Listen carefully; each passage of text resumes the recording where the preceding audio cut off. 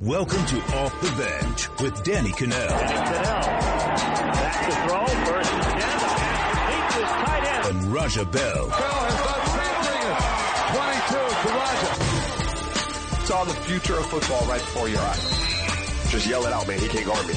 All right, what's going on? Happy Monday. Welcome to Cannell and Bell. Hanging out. Raja is back in the building after a much-needed vacation. Yeah. Little load management. Yeah, a little load. Yeah, we make sure I stay fresh. Freshened up. Yep, so you're good. You're in a good mood. You're rested. You're ready to go. Lots to talk about because we have the Final Four set, which we just mentioned in our little update right there. LeBron is done for the season from the Lakers, but there's some stories, reports that are coming out of things that have transpired over this season that I think have been interesting, and I want to get your thoughts on those. And Tiger missed a 4-foot putt at the WGC. What does it mean for his Masters chances? We'll break that down as well.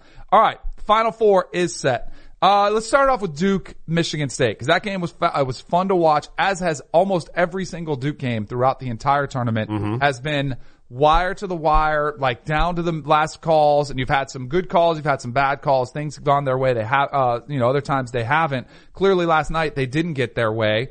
I felt like they were flirting with disaster the whole time, so I wasn't very shocked when Michigan State was able to beat them, because if you play with fire that much, and you might be the more talented team, if you let the other team hang around, you're not going to get all those calls. The bounce isn't going to go your way. You're not going to get that last minute shot. And sure enough, that's what happened as Duke falls to Michigan State 68-67 down the stretch. Yeah, I felt like they were living on borrowed time, right? Ever since kind of the UCF situation, and there's only so long you're going to be able to do that through a tournament as you continue to see teams that are better than the one you saw before. What stood out to me last night was Cassius Winston and his ability to kind of be the floor general that Michigan State really needed.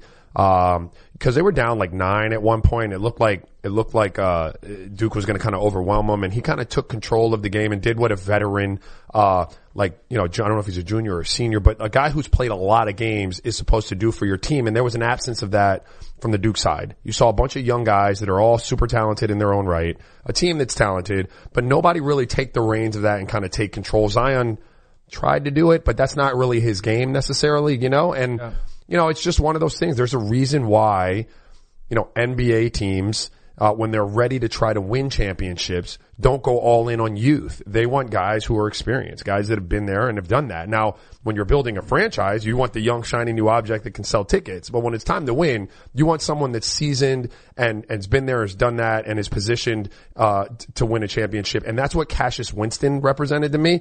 And then Duke was obviously the young, one-and-done type of guys that are super talented and just couldn't get it together when it really mattered the most. Tom Izzo was quoted as saying Cassius Winston called his own play. Like, he let him call the go-up three-pointer that hit him in the head that ended up winning the game. He let him call the play. That's what you can do when you've had a guy that's been around a little bit. If you have a bunch of freshmen out there, you don't have that trust level. They might not even know the system as well as, a guy that's been around there. It's interesting that you say that because I've watched Duke for the last couple of years, and obviously Coca was fired up when we came in. We're going to bring Coca in here in a minute. He's still cooling off a little bit.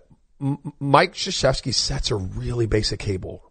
Like, they are really, really basic cable. And Have you always noticed that, or is that newer to I really started recognizing it a year ago when he had all those freshmen in with what's the kid that plays in Sacramento now? Marvin Bagley and all those kids. And it looked like if my eyes really, like if they were looking at what I thought they were looking at the beginning of the season, they were running more up-to-date offensive sets. And it didn't look like it was really translating for them. And so he scrapped it and he went basic cable, floppy action with 2 pin downs, 2 guards coming out. You're talking about pickup game type of stuff where, you don't need seasoned, high basketball IQ guys necessarily. You can have these young, super ultra talented, guys and put them in that system and just let the talent take care of itself. So it was interesting that you said that because I really do feel like the seasoning isn't there for those guys. They're silly talent. Just no real seasoning on any of them, and I think that really showed. All right, let's bring our boy Coke in here because we don't want to lose credibility on the show, but he can lose credibility because he's just the producer here. But he had a hot take this morning that was scorching. I mean, he was getting yelled at across the newsroom floor. So go ahead. What was your overall assessment of Coach K?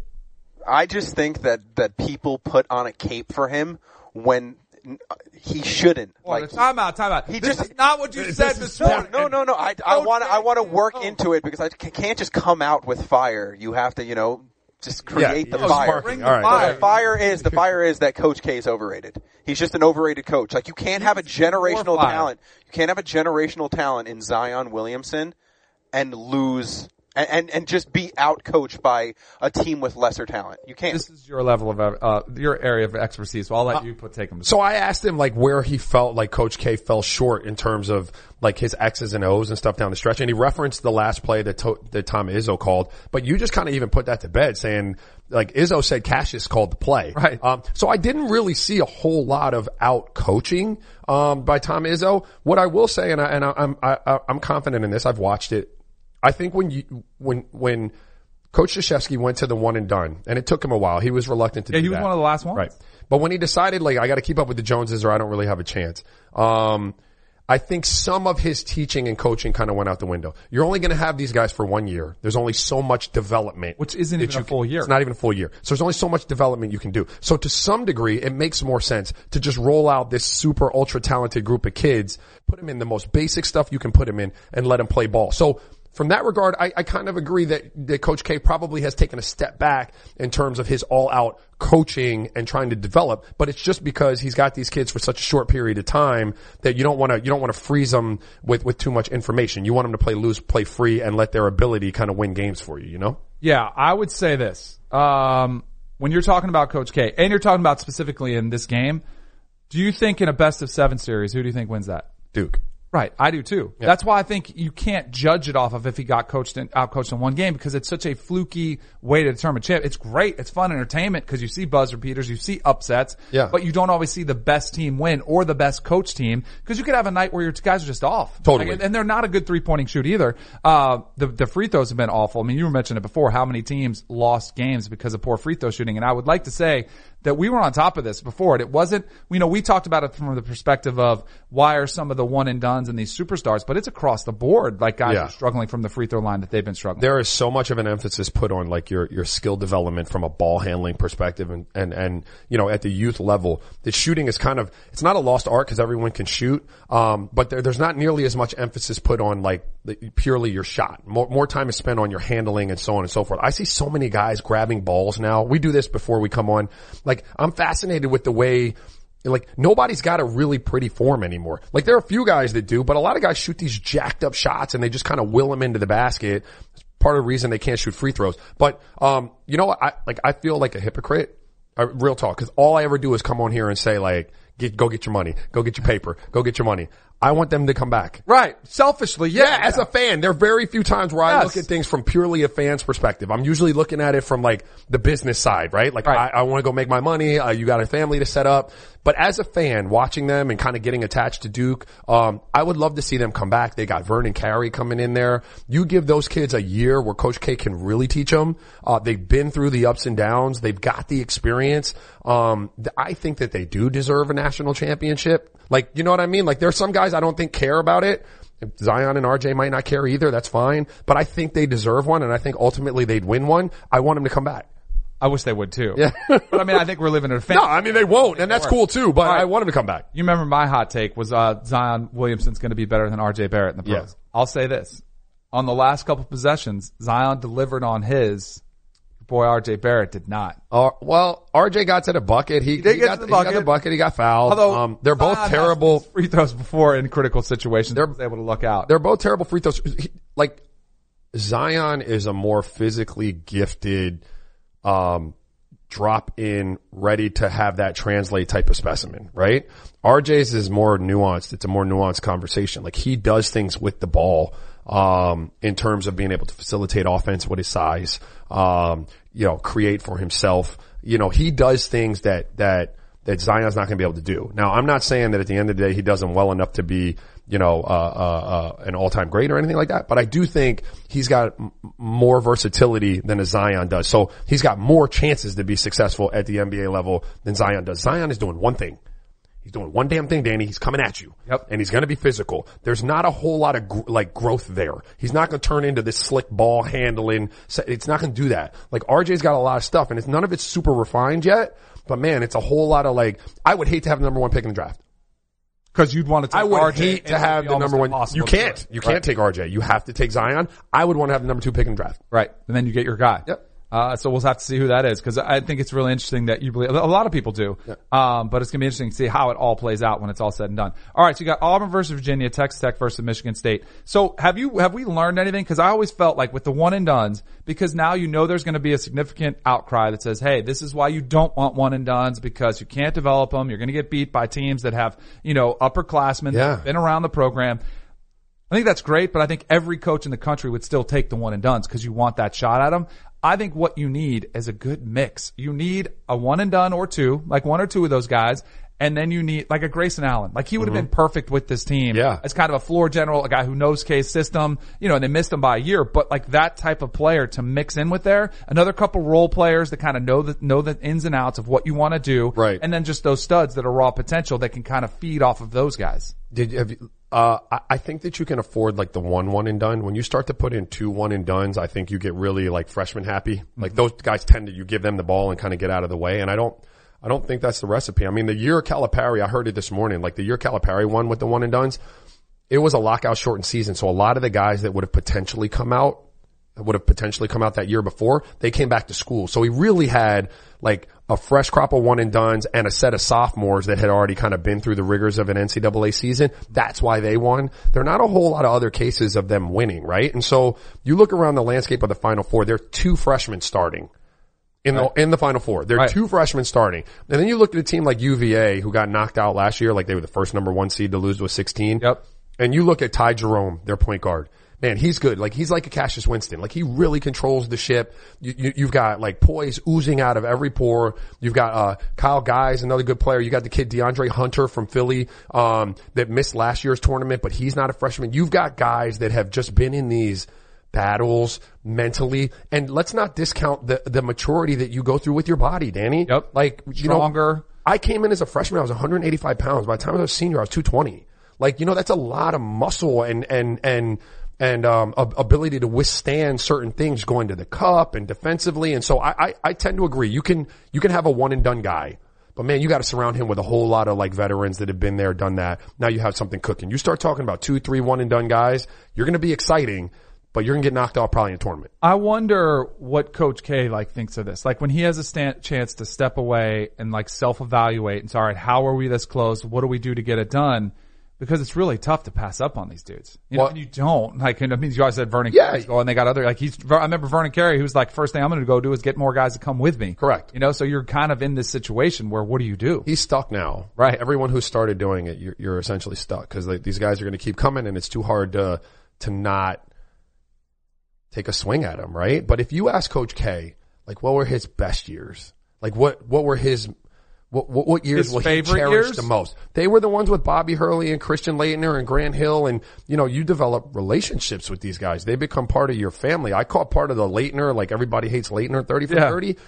I saw Krzyzewski's wife talking about Christian Laettner, like that's a son to him. And so I would bet if you could put him in a time machine and he could stop the whole thing, he'd probably say, nah, I don't want to do that. But when everyone else is doing it and they're beating you with their one and dones, it's tough. And I would bet even from purely a coaching standpoint, there's a part of Coach K that says, man, I sacrificed part of my DNA as a coach to accommodate these one and dones because there's not as much you can do with them. It takes for a coaching plan to unravel. You played, Danny, at the highest level you could play at college football. Right. Did they drop everything on you as a freshman? Or did they build you from year 1 to year 4? They build you because they know you're probably not ready for it. And there's a different mindset with kids nowadays and they are more ready than I was. Right. But they're getting stuff thrown at them like we haven't seen. And it can be overwhelming. And it's not only from you talk about maturity of your physical body. How about mentally? Sure. Like your confidence level and who you are as a player. Emotionally. As a person, emotionally. Right. All those types of things. You grow up a lot. So it's pretty significant. You were saying before about how you want all these guys to come back. It's gotta be hard for Coach K not to say, hey, come back. But he realizes, he knows the drill. He knows what he's into. Yeah. The Virginia Purdue game was insane. You had the epic performance from Kyle Guy, who's really kind of been a breakout star. Carson Edwards as well was on fire, had an epic performance, 26 points in the second half in overtime. Virginia, are they your kind of favorite as the only number 1 seed that's left that's hanging on versus a couple? Like Auburn feels to me like that fire pick. Like they're on fire right now. They've got this momentum rolling. Yep. Even though they're losing guys to injury, they're still on fire. But Virginia is probably the smart play because sometimes a loss can be a good thing, whether it's in a season or it happens last year. And I think the UMBC loss that you mentioned really drove this team and has them on this mission where they are focused and ready to try to knock this thing off. Although, I mean, they could have been knocked off. Man, they got lucky. Again, a free throw. That kid from Purdue, I don't know his name. He hits the second end of that 1-and-1. Yep. And it's all moot. Yep. But I do think that they're probably the favorites. They really defend. Auburn is hot. I got friends that are like, what are they? War Eagle? And I'm all good with that, but they lost one of their best players to a really crazy ACL in that North Carolina game. I think you give them some time to settle into the fact that they've lost him, and it's going to affect them more than it did yesterday. Right. You know what I mean? Virginia plays defense, and they always have. Like, they lock down. I don't know where they were in terms of defensive efficiency, but they're usually like a top 20 team in the country. This year, they've got some offense to go with it. You got Kyle Guy, you got Ty Jerome, you got, Diakite, you got people that can put the ball in the bucket. Salt is playing like a great Steven Adams type of role for them. I think they are the favorite to win it, but they scare me because they have the track record of like laying the egg. But Coach Bennett said something to him, I guess, like I was listening to the post game and he said, like, guys, don't, like, own that. Own what happened last year as the only number 1 seed to lose. Like, that's part of your legacy now. Like, don't run from it. But let's make next year part of our legacy too. Let's do something about it. So I like that, right? That we're not running from the fact that we were that team, but we're going to come back, and the only way to like live that down or is to win it this year. So I think they would be my favorite, but they are scary, dude. Like, I gotta be honest. They're scary. Right. I mean, that's, I think the whole tournament's been scary. That's why you've had all these, number 1 seeds knocked out and you've seen all these upsets. I wouldn't feel confident putting money on any team in this one. Who knows? Maybe it's Texas Tech, the only team we didn't really get to talk about. You deserve the truth. The enemy is at our gates. The fight for humanity. Now look at your faces. I do not see defeat. No! And I do not see surrender. Is far from over. You will not make that stand alone. We have something the enemy does not. We have heroes. Halo. New season now streaming. Exclusively on Paramount Plus. It's the most wonderful time of the year. Fantasy baseball draft season is upon us, which means you need to listen to Fantasy Baseball Today, part of the CBS Sports Podcast Network. Join Scott White, Chris Towers, and me, Frank Sample, 6 times per week throughout March. Sleepers, breakouts, busts, live mock drafts, spring training updates, and everything in between every Monday through Saturday. Make sure to download and follow on Apple Podcasts, Spotify, the Odyssey app, and everywhere else podcasts are found. It was made official because we've talked about it here for, it seems like a long time, ever since LeBron hurt his groin. Mm-hmm. Should he play? Should he not play? He came back, of course, tried to make the run to keep him in the playoffs. Even then, when they were officially eliminated, played a few more games, but now it is official, with just, not that many games left. What is it, 6 or 7 games? Yeah, it's about. They've made it official. Their comment was, after consulting with our team doctors and medical staff, we have decided to hold LeBron out for games, the remainder of the season.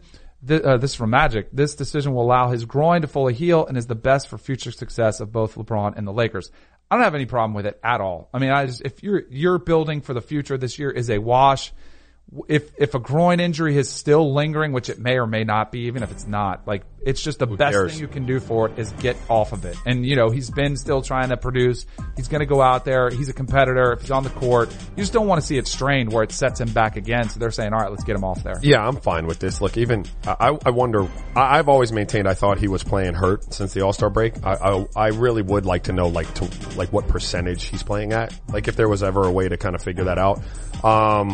Cause they were 2 different teams after the break. But when you look at their numbers pre-Christmas, and post-Christmas, they're not that much different. I mean, you're talking about an offensive rating before the break of like 108.4 and then 107.1 after the break. Like, these are within a percentage point of each other. So it's interesting that they would just have this precipitous kind of like decline, and it leads to where I think you're going with this, me to believe that it was less like physical and on the court, like groin strain, and more probably emotional. Yep. The baggage and the scars left over from that botched trade, attempt at, and what's his name? Anthony Davis. Like, there were some real funky things going on in LA, and specifically in that building. Totally agree with you. I think I think that's one of the most undervalued aspects of teams, championship teams, are chemistry. You know, like how much do you guys like each other? How much do you enjoy playing with each other? How much, how unselfish are you willing to be because you like guys on your team? Like these dudes are probably like, man, screw LeBron. I'm not going to pass it. Or even like, all of it becomes more selfish if there's one guy that's treated differently. I agree with you. And I want you to finish your thought because I don't mean to hijack it, but I do think that you can, if you're good enough, you don't have to love each other, but you can't hate each other. Right. Right? Do you know what I mean? Like we can come in the building, get along fine, go about our business, have our pleasantries, but we can't like secretly be like hating each other and the way we go about our business. That becomes a really big problem. I think you had that. Yeah, I don't think you have to have, 13 or 14 dudes that are going out every night that are hanging together all the time. There's got to be a professional working respect. I think that helps though. Absolutely. If you can have that. Like if you look at LeBron's team with D Wade and Bosh, and Birdman, when they were doing the Harlem Shake video, like they were having a blast. Right. And that makes life a lot better. Mm-hmm. You produce a lot better. It makes you handle adversity a lot better because there's just a genuine love there. It becomes more like a family.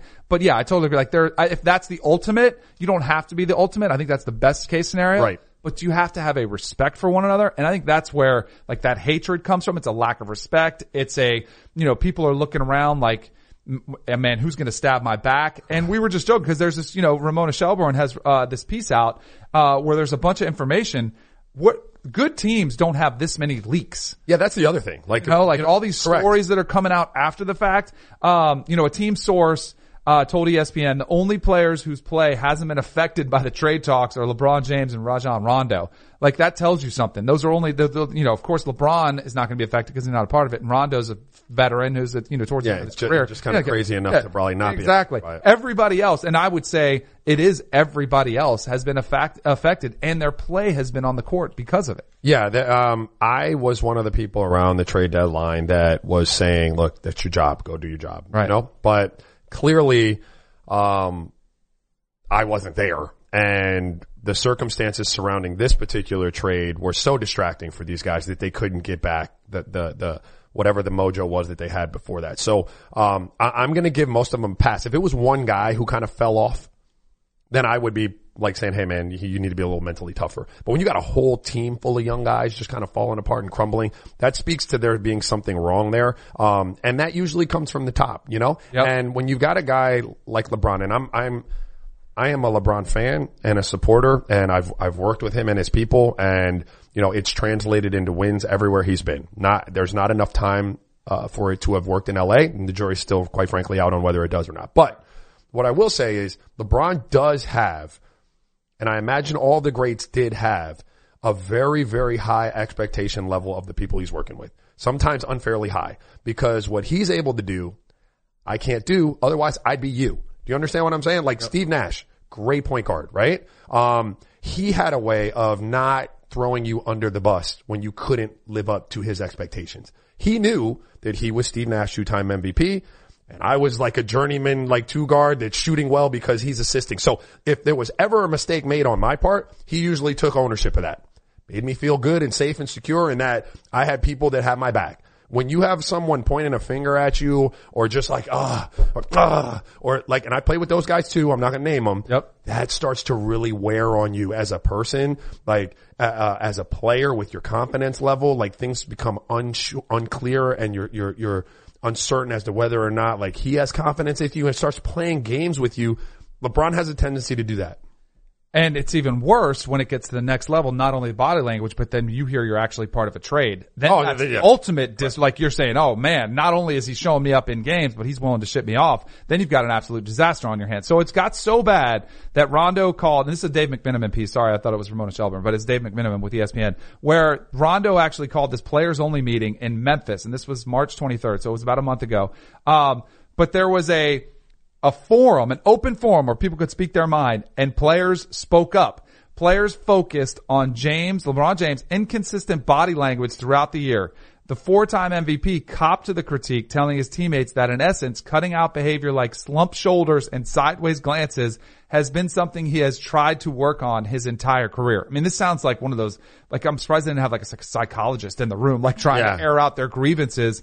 I don't know if I even believe it from LeBron. I think he's just trying to cater to the younger guys who he had totally demolished their relationship. So he was trying to hold out an olive branch. Well, I've been trying to work on this, although I don't think he's ever tried to work on it because it's only gotten worse this year. I'd be fascinated to know who stepped up. Yeah, me too. Like, cause I would have a lot of respect. That takes some moxie, to get up in the room and. But once you've been held on that trading block and you know you're probably out there next year anyway, you have a little bit more confidence. That's one of those things. So I remember having a conversation with Amin Al-Hassan. You know Amin, right? And he was still working for the Suns, right?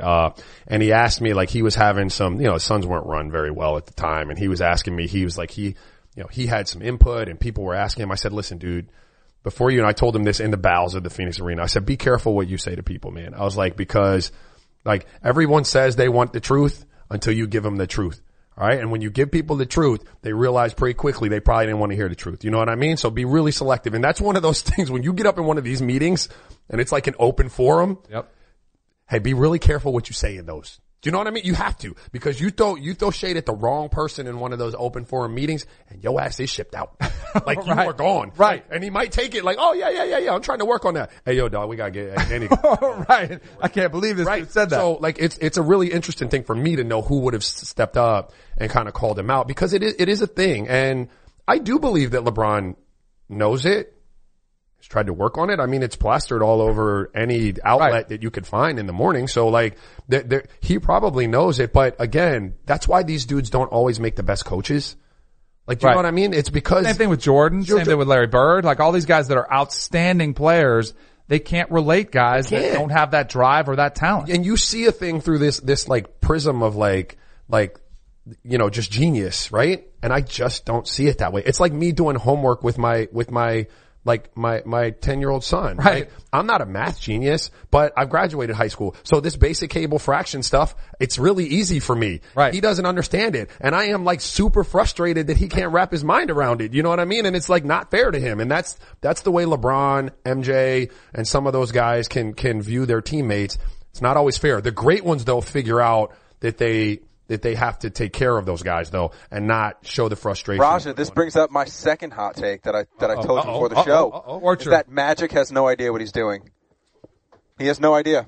Like you just said it, like some people are just great players, but they don't make great coaches. I think the same could go for him being the team's president, is that like he may think he knows, but right now I just think that like he failed LeBron. You're agreeing? I don't know. Like that's the thing. Like you could be right. Magic had no real experience in running a team. I mean, he was president of the Dodgers? What was he, or co-owner or something? Yeah, co-owner. Like that?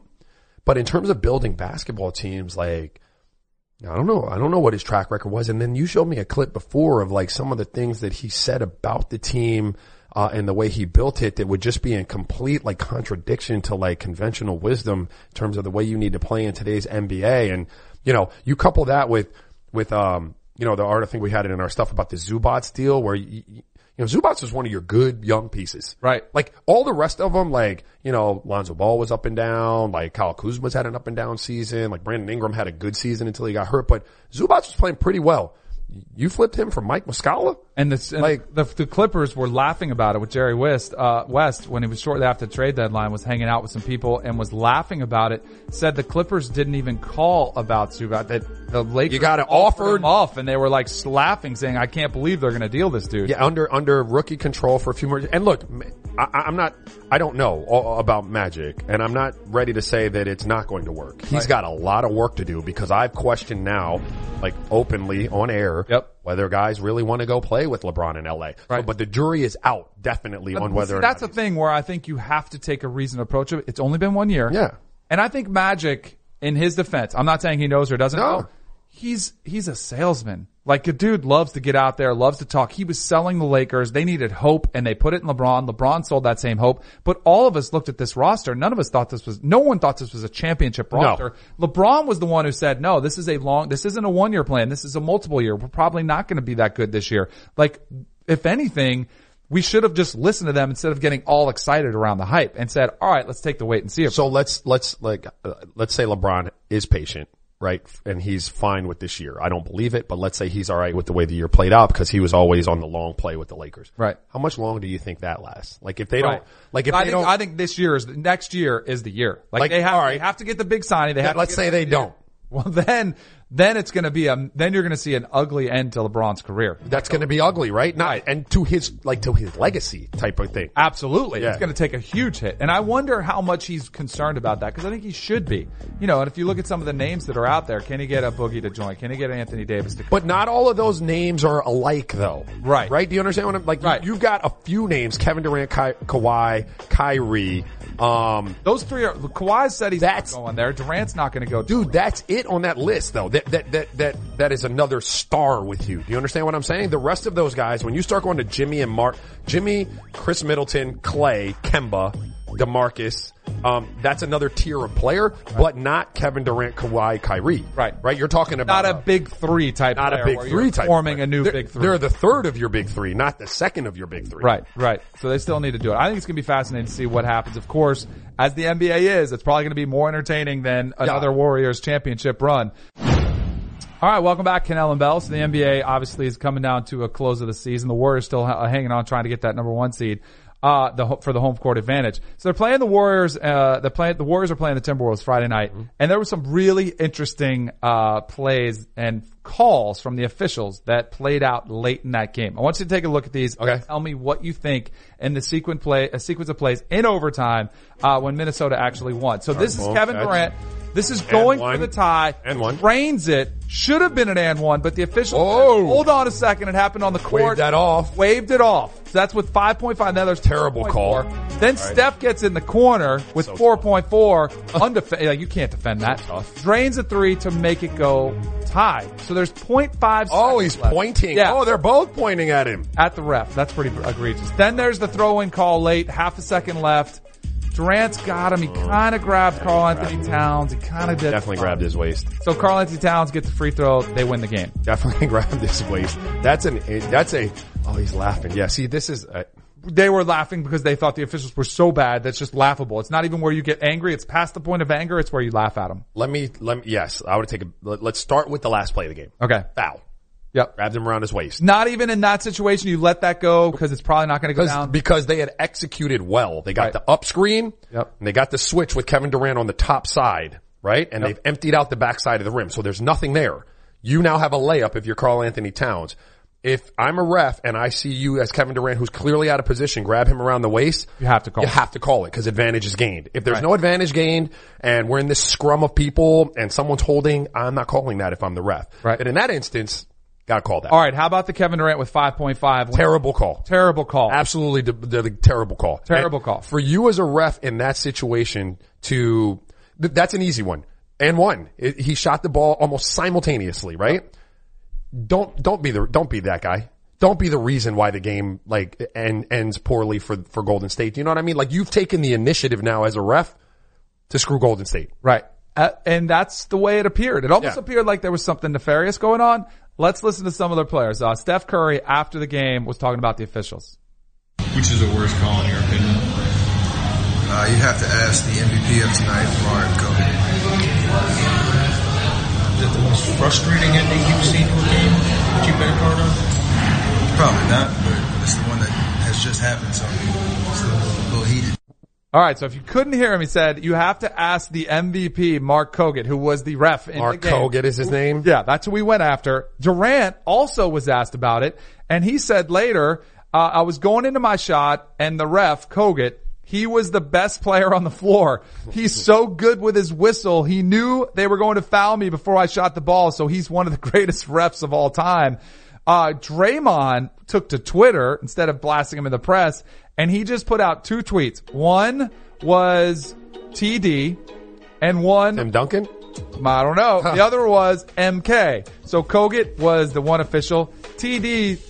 People are making the connection saying it's Tim Donaghy, the official who fixed the game. If you ever thought there was fixing going on, this is one of those ones where you're like, man, that looks like a controllable situation where the officials were trying to get it to go one way or another. That would be, you know what? I would think that if you were a ref. Obvious though, you wouldn't. I don't know that you do it then. Right. Really. Right. I think if you were a successful, gambling referee, that you would do it way more subtly and you'd have your art down to more of a science than that. You don't make that call there for some money. That's one where if you got $100K on it as a ref, you might have to eat it. Right. Like he might, because it's too obvious of what if you had 1 million? Whatever number it was too big for him in that game, if it was the case. I think that's one of those, again, and I want you to go into your thing, but I think that's, again, I didn't watch that whole game. There was probably interaction between Mark Kogut and Golden State the whole game, right? And he let his fill-ins get involved, because that's not a call you make. I don't believe that to be a cheat for monetary purposes. I believe that to be a cheat to say, F you, I got you. Right. Yes. Absolutely. So let me ask you something, because you had Steph Curry's comments calling him the MVP. You have Kevin Durant saying he's one of the greatest refs of all time because he anticipates all fines. Which one in your mind or Draymond's cryptic tweets, which one in your mind do you think Adam Silver is most upset about? I'll tell you my take. I think it's Draymond. It would be, but I don't think he can do anything about Draymond. Right, because you can't prove. He could say, hey, it was my friend's initials or whatever. Correct. But him implicating that there could be something nefarious as far as fixing games. Terrible look. That should be, that's the one where you get the phone call. Yeah. And it's not even a fine, whatever, you go and additionally say, we need to have a private conversation. Yeah. For the best of for the good of the league, one of those types of talks. Right. We can't be having this out there. Cause I mean, I think Adam Silver, coaches, everybody understands when players get livid. I do think that Steph pointing at the ref, could you imagine if that's that so was fantastic. Russell Westbrook? Cause I didn't, did he get a lot of heat for that? Fantastic. If it was Russell Westbrook though, he would getting blasted. I think this is why a lot of players are a little jealous they of give Steph the pass. He doesn't get that much heat for something like that. Yeah, I think, and then you had Iguodala pointing at him. That was legendary stuff, man. It was great. The only thing better would have been if they had just won the game and got to walk off. Right, exactly. At the end of the day, the refs still won. The refs got it done. Absolutely. Well, you know who didn't win this weekend was our boy Tiger Woods, cause he was out in, Arizona. I think it was Arizona, right? No, they were in Texas. Austin, that's right. Austin. Yeah, that's right. They're playing in Austin, and he looked pretty good. He had a pretty good solid showing, gets the match Saturday morning against Rory. It was a pretty good back and forth match. He comes out there. By the way, Rory left that match hot. Did you see he didn't talk to the media? No. He was fuming. He left because he was ticked off that he lost. Yeah. So Tiger wins that one. Take that. That was awesome. Then, in the in his final round, so Saturday afternoon, he had to continue to advance. Lucas Bjerregaard, who was playing, was a fascinating match, back and forth. Woods looked like he was going to be in control. Then before he hit in the bunker was really his biggest mistake, because he had 60 yards and he dumped it in that bunker. Right. Then had 4 feet. To have the hole, which would have extended the match, and it knocks instead. Bjerregaard wins the match, goes on to play the next day. I don't know. I was watching it live. You didn't see it live. So right? You said he had a wedge in where he could have. It was like a flop shot. So they both hit driver pretty good, about the same distance. Bjerregaard was actually a little bit farther than him because he had a little bit less. But I'm talking Tiger had 70 yards, but it was over the bunker. Yeah, it was a little fat, a little heavy, left in the bunker. So Bjerregaard just put it on 20 feet. Safe. And then Tiger hit his sand shot, so he needed par to force the extra holes. But what was fascinating about it, the hole before that, Tiger was lined up over about a 12-foot putt to win the hole there. And the announcers were talking about man, Tiger, these are putts that, the greatest putter of all time, which is Tiger. You got to assume that he's going to make this putt. And he did. And so they were like, yep, was there ever a doubt in your mind? They were like, no, we just knew he was going to make it. Then, 4-footer. Then because he chunked the one in the bunker, when he was lining up his putt, they were like, man, can you imagine the pressure on this putt? If he misses this is going to be the talk of the weekend. And then sure enough, Tiger misses it. I do think it's one that, you talk about defining Tiger, it's one that he makes 95% of the time. Right. He was ticked off. He said he was mad. He's like, obviously I wanted to play the next day. I still think he's playing really good. I still am contending that he's in a good spot going into Augusta. First of all, I agree with you 100%. He's hitting the ball well. He actually putted really well the whole weekend. Yes. It was just that putt that he missed. Correct. And I'll say this, in terms of look, if you're Tiger Woods, you gotta make that putt. Right? Unfortunately, that's the era you live in. The 4-footers to save matches or to win them, you make them. Yep. It was a WGC match play event, so it's not like it costs you to Masters or to Open. Right. So people are gonna forget about that. Right. You know what I mean? Yep. Now the good news for him is, he's probably seething, right? And he's got a little motivational chip on his shoulder. He played really well, came up a little short. I think all the cards kind of line up for Tiger to have a good week at Augusta. I don't know if he's gonna win the Masters, but I do know that if he's hanging around and he's there on Sunday, anything can happen there. I think so too. I took a bet. Tiger Woods, I don't like taking him with the value that you're going to get offered at 12-1. I just don't think it's good enough. I don't think it's significant for only one tournament. So it's plus 270 for Tiger Woods to win any major this year. Yeah. So I took it plus 270. And he's going to play at the Masters where he's won before, feels really comfortable there. He's playing at Pebble. Yep. Bethpage. He's playing at Bethpage Black where he's won before. And the British, it's not a course that he's won before, but he's still, like last year he finished second there. It doesn't matter. White Lake maybe or something. It's, but in any case, I'm getting 4 shots at Tiger, which I think is pretty good value. Sure. So, I'll be rooting for, throughout this, the golf season. His caddy, our buddy Joe LaCava, said, quote, I think this was a big step in the right direction for sure. He got more rounds in, played some decent golf in the heat of the battle. Definitely reason to be optimistic. I think he got better each day. And I don't think that's him just stroking his player. I think that's what you take from this tournament. Absolutely. And I do think that beating Rory, who's been as hot as anybody, he's a favorite to win the Masters. Yep. Beating Rory head to head was more valuable than that loss to yes. Yeah. Correct. No one's going to care about that. No one's going to care about about fact that he went toe to toe with Rory is the one where he gets some motivation and some confidence coming through that one. All right, welcome back, Cannell and Bell. So baseball's in full swing. We had opening day last Thursday. How worried are you about the Yankees losing 2 out of 3 to the Orioles? Pretty worried. Luis Severino didn't look that's right, because he's hurt, right? He's out. So yeah, good stuff from you. We'll be all right though with the Yankees. Yeah. But it is time for first pitches. Have you ever thrown out a first pitch at any baseball Yes, game? I have. Yes. Salt Lake Bees. Nice. Yes. Are you okay? Double A. I'm fine, bro. Yeah, I play baseball. I'm fine. Whip it in there. You can't put too much pressure on that. That's when things just flip it out. Right, because you'll always be better than 50 Cent. Yeah, bro. You'll always have that going for you. No matter what happens, no matter how bad it gets, you'll be better than him. Well, we have a candidate for possibly the worst, first pitch gimmick ever. Not a celebrity. This is actually a dinosaur at Dino Day at Globe Life Park. Do we have the video? Globe Life. I want to see this thing because I haven't seen it yet. It's a pterodactyl. You're already doing too much. Right, that is doing too much. You're doing too much. There's a person in there, right? What is that, bro? That's a velociraptor, weird, right? That's a velociraptor. So they couldn't get it there.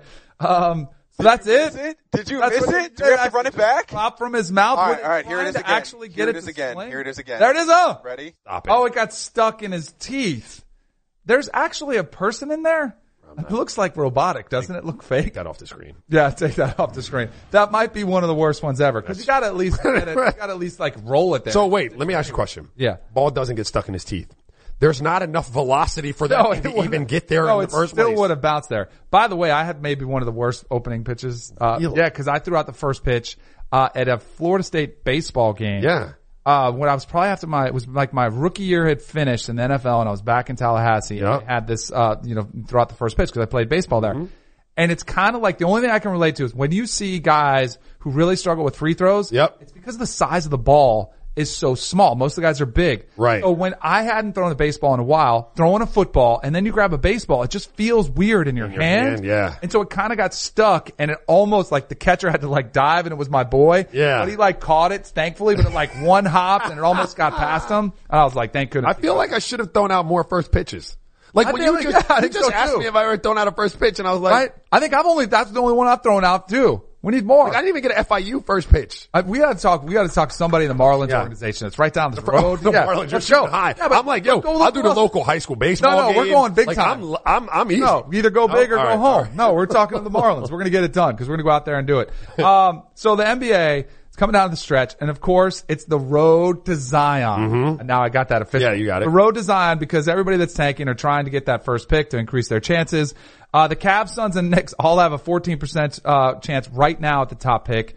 The Bulls trail with 12.5 odds. The Bulls play the Knicks in New York, and the Cavs are on the road against the Suns. All these teams in the running for it. This is a poop show. What do you do if you're coaching now? When you just put out the worst lineup possible? With a guy like Devin Booker, who's been going off his last 3 games, he's averaging 52 points. Do you bench him? No, because it ain't matter. It doesn't matter. True, they still lose. They're so bad. He's scoring 60 and they lose. Nah, you're just trying to get this over with. Yeah. If you're a coach right now, you're not even trying to see who can do what. I imagine some of these teams may be bringing up some 10-day guys or some two-way dudes to get a look to see if there's any summer league guy. Real talk. Right now, when you're, 17 and 60, what could you possibly be selling to anyone on your roster? Right.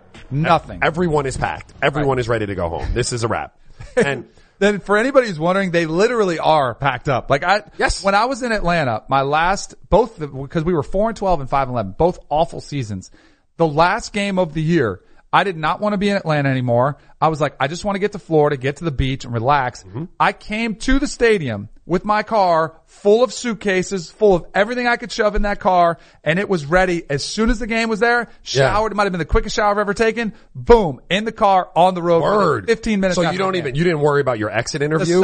So the first time I did, second year when I was free, I was done. My contract was done. Like, I'm out. I was like, I don't need an exit interview. Wow. I know I'm done. Just peace out. See ya. I should have done that. So mine was always like, look, my wife, make the flights for the day once the season ends. Like, make the flights for later that afternoon. Let me get my exit interview done, but we're out. And we would have been packed. Like, we would have been hustling around. On a team that's 17-60, we would have been packing our house for the last month. If I was a free agent and I wasn't living in Phoenix anymore and we were going, we would have been packing for a month, getting that house together, shipping stuff. She might not have even been in Phoenix anymore. Oh, really? Like, you know what I mean? Like, they might have been at home chilling, like enjoying the weather down here with my parents and all that kind of stuff. Like, some of the stuff I did, I look back on was so dumb. Just the optics of it. So the other time you get off is in a bye week. So when I was in the Giants, starting quarterback, there's a bye week, right? So you have your Sunday game and then you have off the following week. So our schedule was going to be, we're going to come in Monday, and then we were going to have off because it was like a win or lose, and we won, so we were going to get off more time. So we had practice and film Monday, and then Tuesday, Wednesday, Thursday, Friday were going to be off, and then they wanted you back in town the following weekend for something.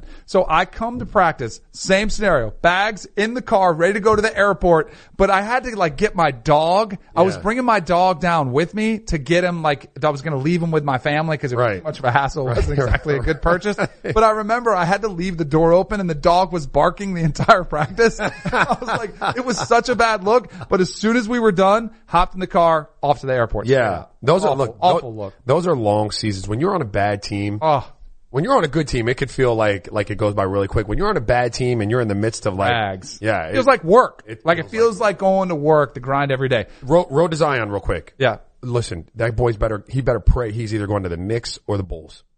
You don't think the Suns a good fit? I just, like, with the star power that he is, like, the Suns haven't given me a lot of reason recently to, like, feel like they can nurture that and have it flourish there. So you need the market to be set up for you. The Knicks, Chicago, and New York are ready to go. Like, I don't know that they're going to win right away. New York, because I think it's rigged. You think it's rigged? Yeah, he's going to New York. The NBA needs Zion in New York City. He's going to bring the Knicks back to relevance. You watch. It's going to be like a Patrick Ewing pick. You know, there was a lot of conspiracy. Oh, there's still people that really believe it's going to happen. All right, we'll see. Yep, for sure. All right, we'll be back. Good to be back.